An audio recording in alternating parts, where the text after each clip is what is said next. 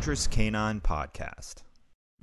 Hello and welcome to episode 37 of the Protection Dog Podcast, where we offer an alternative to conventional training and philosophy.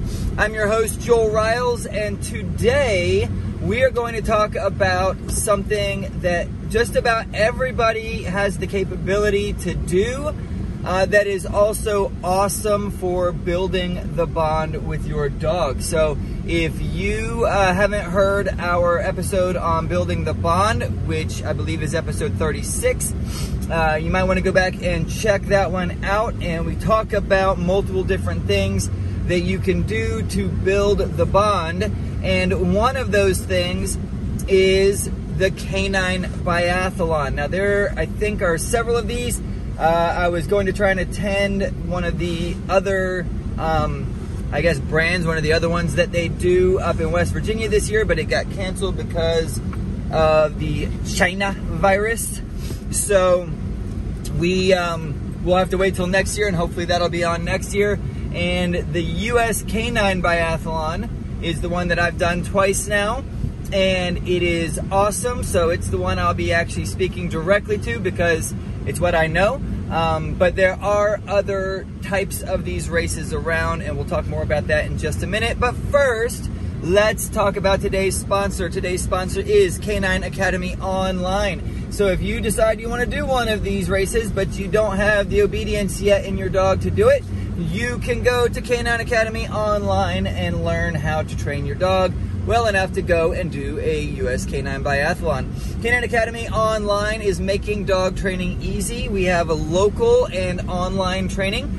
So we have a franchise in North Carolina that does local training, and we have our Orlando location down here. You can find out our training times by going for our North Carolina. You can get the address and all their schedule by visiting canineacademyonline.com/NC, like North Carolina, NC.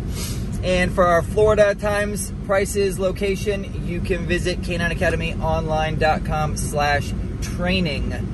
So they offer obedience, service dog training, tracking, protection, and tactical training. You can contact us at our website, canineacademyonline.com.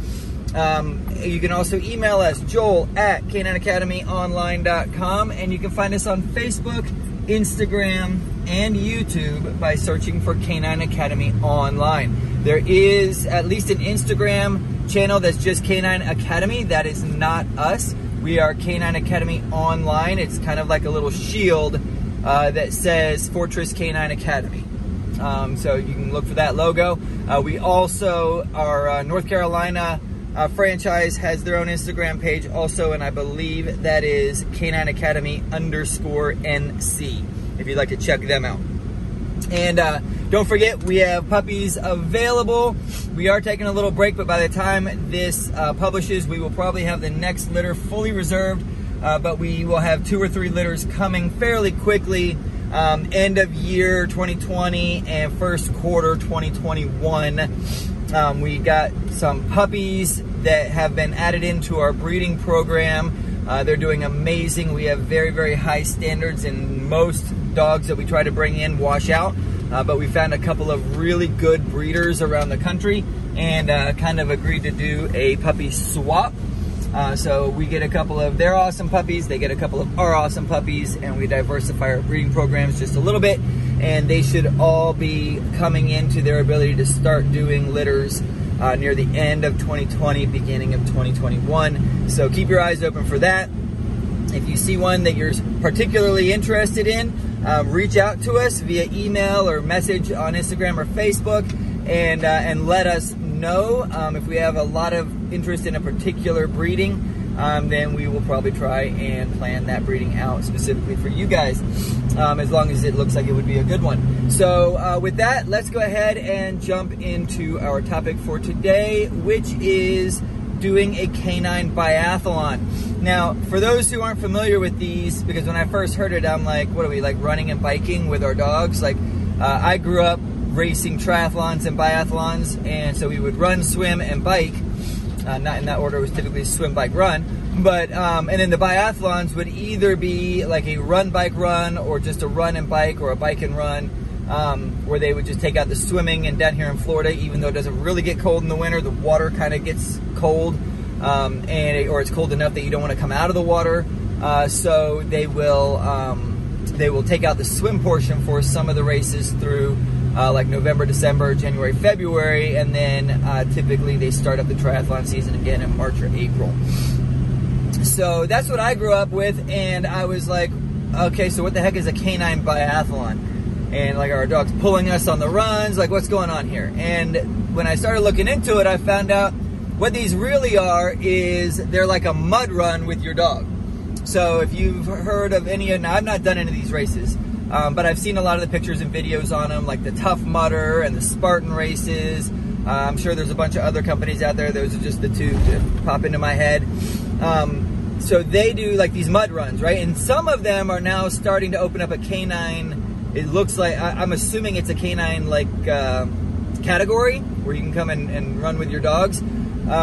Again, I haven't looked into it specifically with these because I kind of got wrapped into the canine biathlon, and there's another one in West Virginia. I will try and get some information on that and put it in the show notes. I've not done that one, but I've talked to several people who have done it, and they say it's really, it has different levels of intensity, of hardness of the obstacles.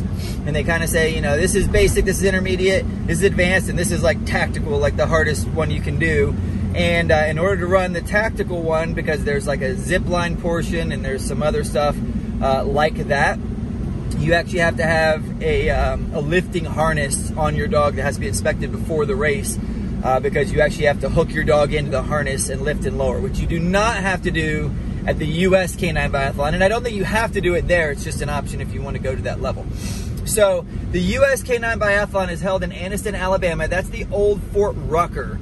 I think they used to do, I think the canine program used to be there, and I think they also used to do the helicopter training there, if I'm not mistaken. But Fort Rucker was shut down as part of the STRAC, I think that's what they called it, where they were basically going through and saying, hey, do we need all these bases? Can we consolidate bases? Can we, combine Air Force and Army bases when they're close to each other, that sort of thing. And so it was one of the ones that was shut down. I believe it's owned by the University of Alabama now.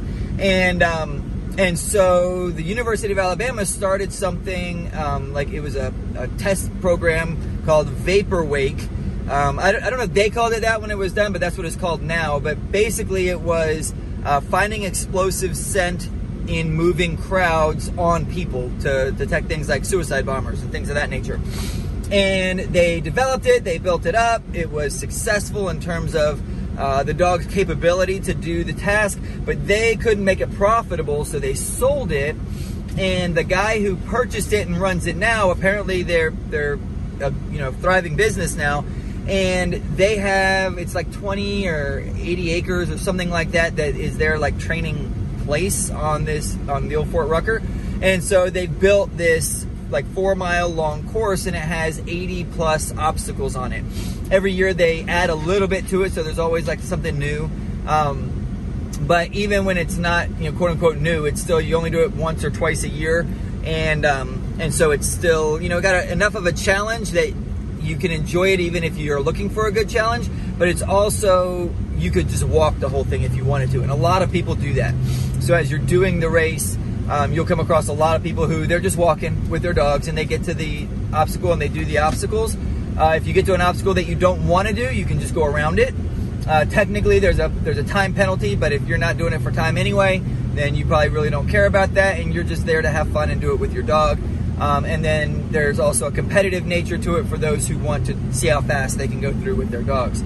So what is it? I've kind of explained a little bit of that, but basically you start off, there's the start and finish is at the same location, so that people who are observing, who are there with you, can kind of enjoy it. And so you start off, there's a couple of obstacles right off the bat. You kind of run over a couple of these sand hills to basically get dirty. Then you jump in this pool with your dog to get wet, and you're going to be soaking wet pretty much the whole time. because it can get pretty warm there in Anniston, so that's actually designed that way to make sure your dogs stay safe and don't overheat. There's tons and tons and tons of water obstacles, mostly mud obstacles, by the time you get there anyway. And so you jump into a pool, you go across this kind of walkover thing, and then you go through a tunnel, and then you kind of start what I would describe as the natural obstacle. So you jump down into this ditch that they use a fire hydrant to kind of overflow almost. And so you're kind of running through this ditch that's like probably knee deep, maybe mid shin deep. You have some things you have to go over, you have some things you have to go under. You climb into this big pipe culvert that's like a 30-inch pipe, and you crawl through that, you climb out, you got to get out of the ditch.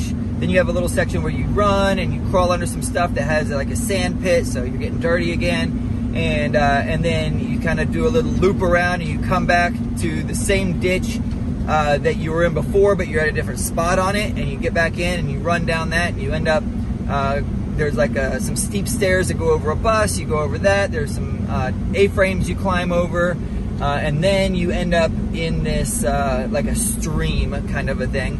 It's not an intermittent stream, it looks like it's pretty consistent year-round, but it's not a river. It's there are some spots that are like waist deep, but for the most part you can run through it and stay, shin to knee deep. But it's kind of rocky and stuff like that. And so you run through that, and you come out, and there's a section where you're climbing over cars. They have cars set with like carpet draped over the roof and hood and trunk of the car.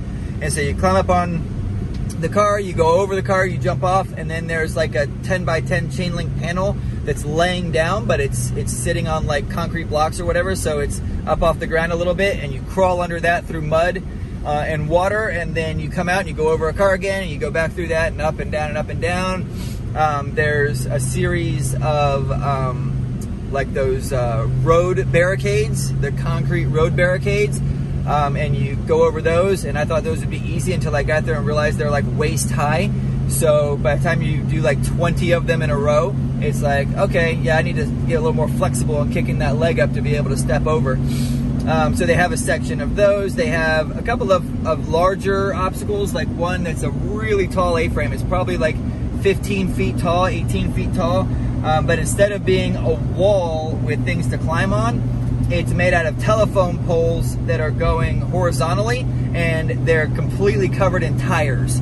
So as you're climbing up, what you're climbing on is a whole bunch of tires that are on these poles that are probably 2-3 feet apart. The tires are all touching, so there's no gap.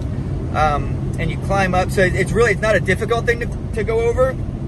It's just like, you're like, whoa, I'm really tall, and the dog is like, wow, we're really high off the ground.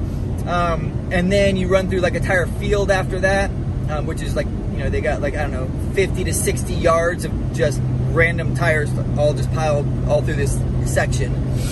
And so you do that. There's a little bit of running. There's a section that they call the Snakes, which is, it's like a dirt road that you run down, and then there's a steep dirt bank on the one side of the road, and you have to go up that and then go around like a tree and then back down to the road, and then up and then back down and up and back down. You go up and down like 6 or 7 times.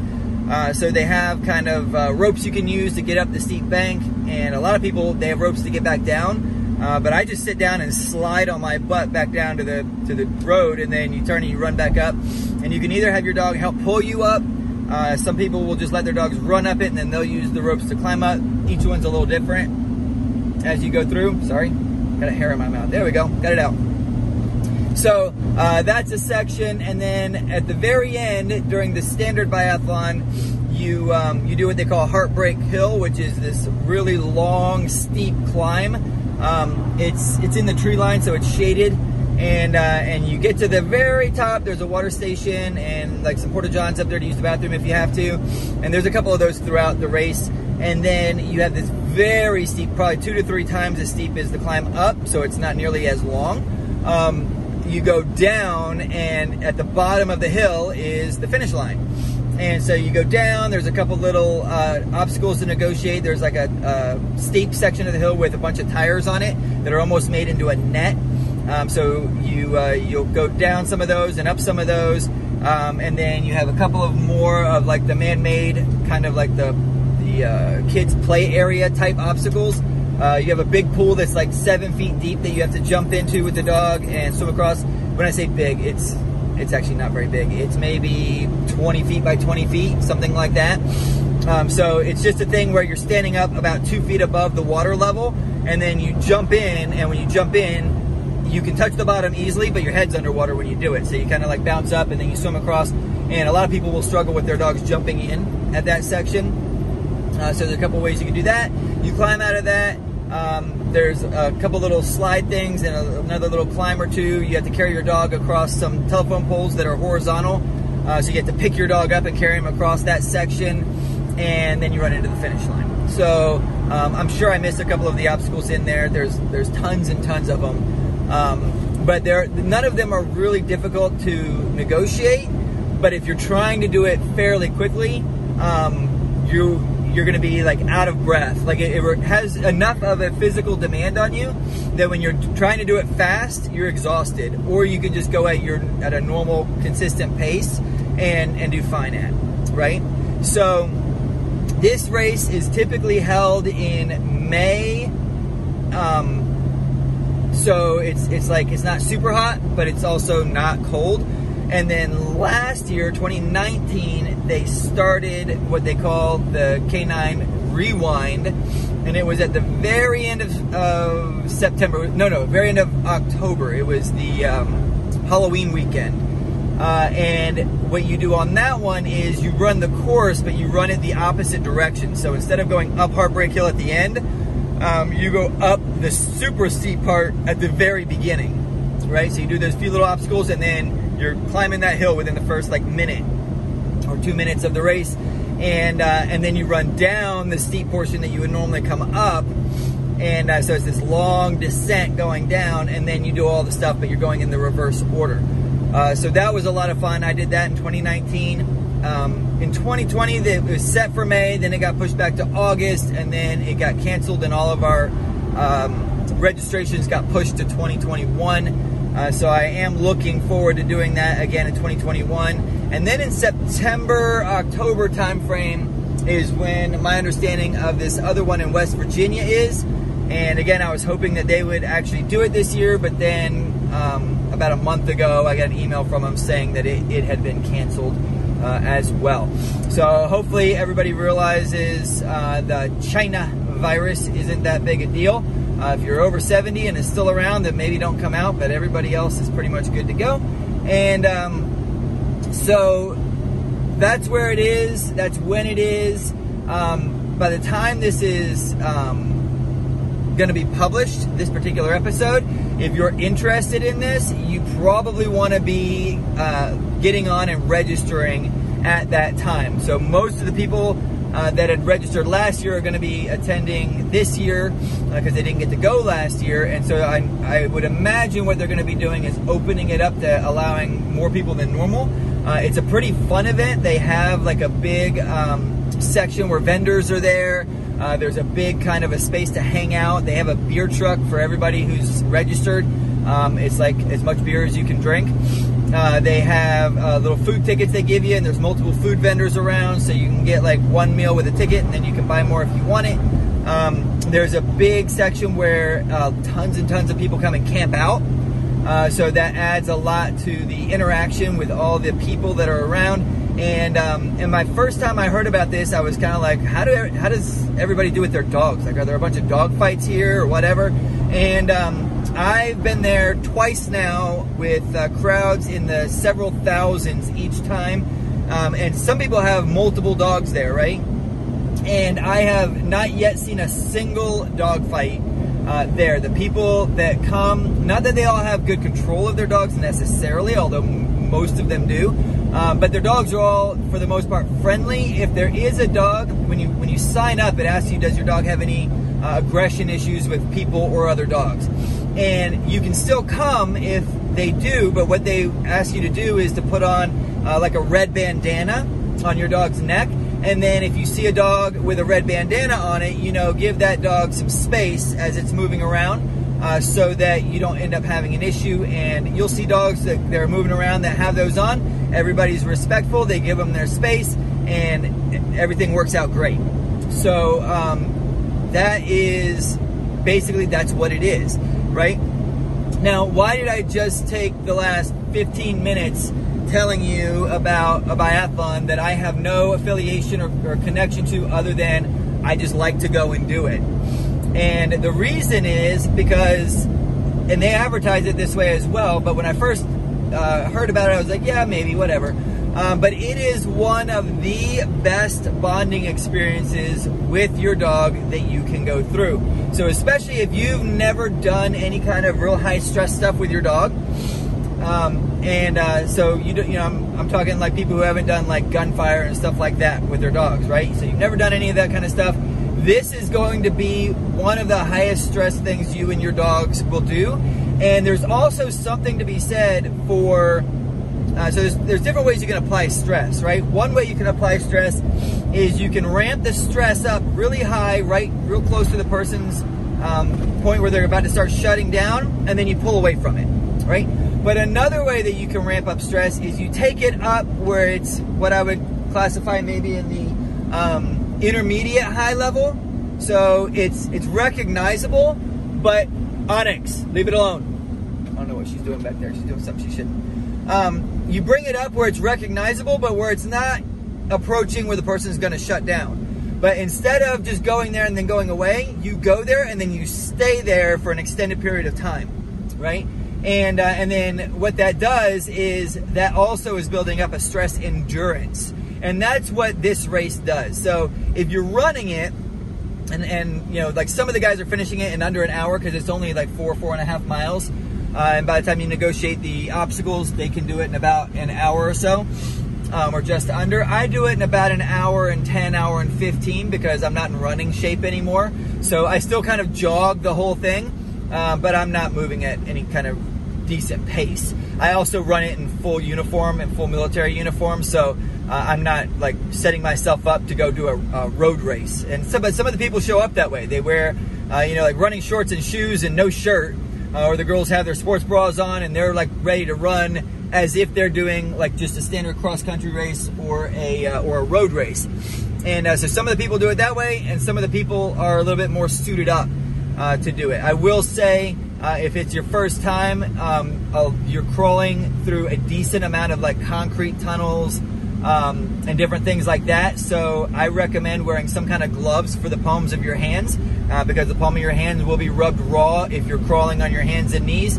And then something for your knees and potentially your elbows, depending on how you crawl during certain places. Which is why I just go BDU pants. I wear a combat top that has the moisture wicking on the chest, but it has the standard sleeves. And then I run my dogs in either Rec Specs or the full canine helmet and a harness. And because I go almost more to test my equipment than I do to do a certain amount of time. And then of course I film and record it. So if you've seen my Instagram posts, you see a lot of the posts that we've done on those where me and Ratchet are running it. But it is a excellent way to develop a little bit more obedience under stress, because you naturally are going to have a sense of stress because you're trying to continue going. There's people that are waiting on you sometimes you're waiting on other people, and so that kind of just builds a certain level of anxiety that you're trying to work through, and you're working through that with your dog. There's also certain senses, like if you're slightly claustrophobic and you're crawling through a 50-foot long tunnel, you can feel a little bit of, I'm halfway through this tunnel and there's plenty of room. None of the tunnels are like tight where you can't fit. But they're tunnels, right? And they're dark, and you see a little light, 25 feet away, and if you can look behind you, there's a little light 25 feet behind you, and you're just crawling, right? And if your dog's in front of you and they're not wanting to go ahead, you're kind of trying to push them. And if your dog's behind you, you want to hang on to the lead and make sure they keep coming along with you if they're not used to all that kind of stuff. So all of those things build a certain level of stress. And when you finish the biathlon, you're like, that was awesome. Like, it was a little bit hard. You can make it the level of hardness and intensity you want it to be, because you can control your pace, right? But it's like just hard enough that you're like, that was hard, and we did it together. Me and my dog, we worked through it. So the best place to register for this one that I have found is to go to the Facebook page US, the letter U and the letter S, like United States, US Canine spelled out, CANINE, US Canine Biathlon. And it has like an image of a person and a dog kind of running together. And that's where they post the link to register. So their website isn't always up to date, but their Facebook page is where they put most of their updates. So they'll always have like these video updates leading up. Like if he's building a new obstacle, he's like, whoa, look at this new obstacle. And the guy is British, so he has that British accent. And so they'll put a lot of those up, but then you'll also see where to register there and all of that sort of thing. And I will also try to find at least the website. They don't have the registration up until I guess a month or two or a couple months before the actual other biathlon that's in West Virginia, but I'll still put the website up in the show notes so that you guys can reach out, send them an email, and basically request, hey, let me know when this comes up so that we can get on and register if you're interested in doing that one. So a little bit shorter episode today, but that is something that I highly recommend that everybody does. Not only is it a lot of fun, but there's a lot of awesome training benefit to it as well. Don't forget, you can contact me via email at joel@fortresscanine.com.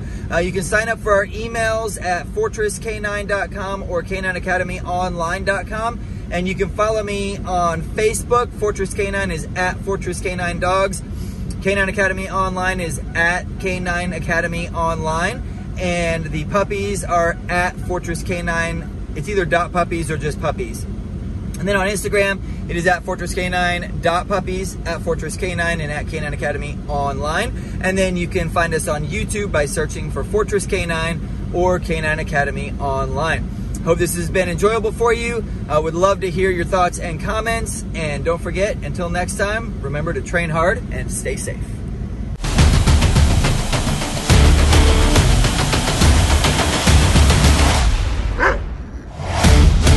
Fortress Canine Podcast.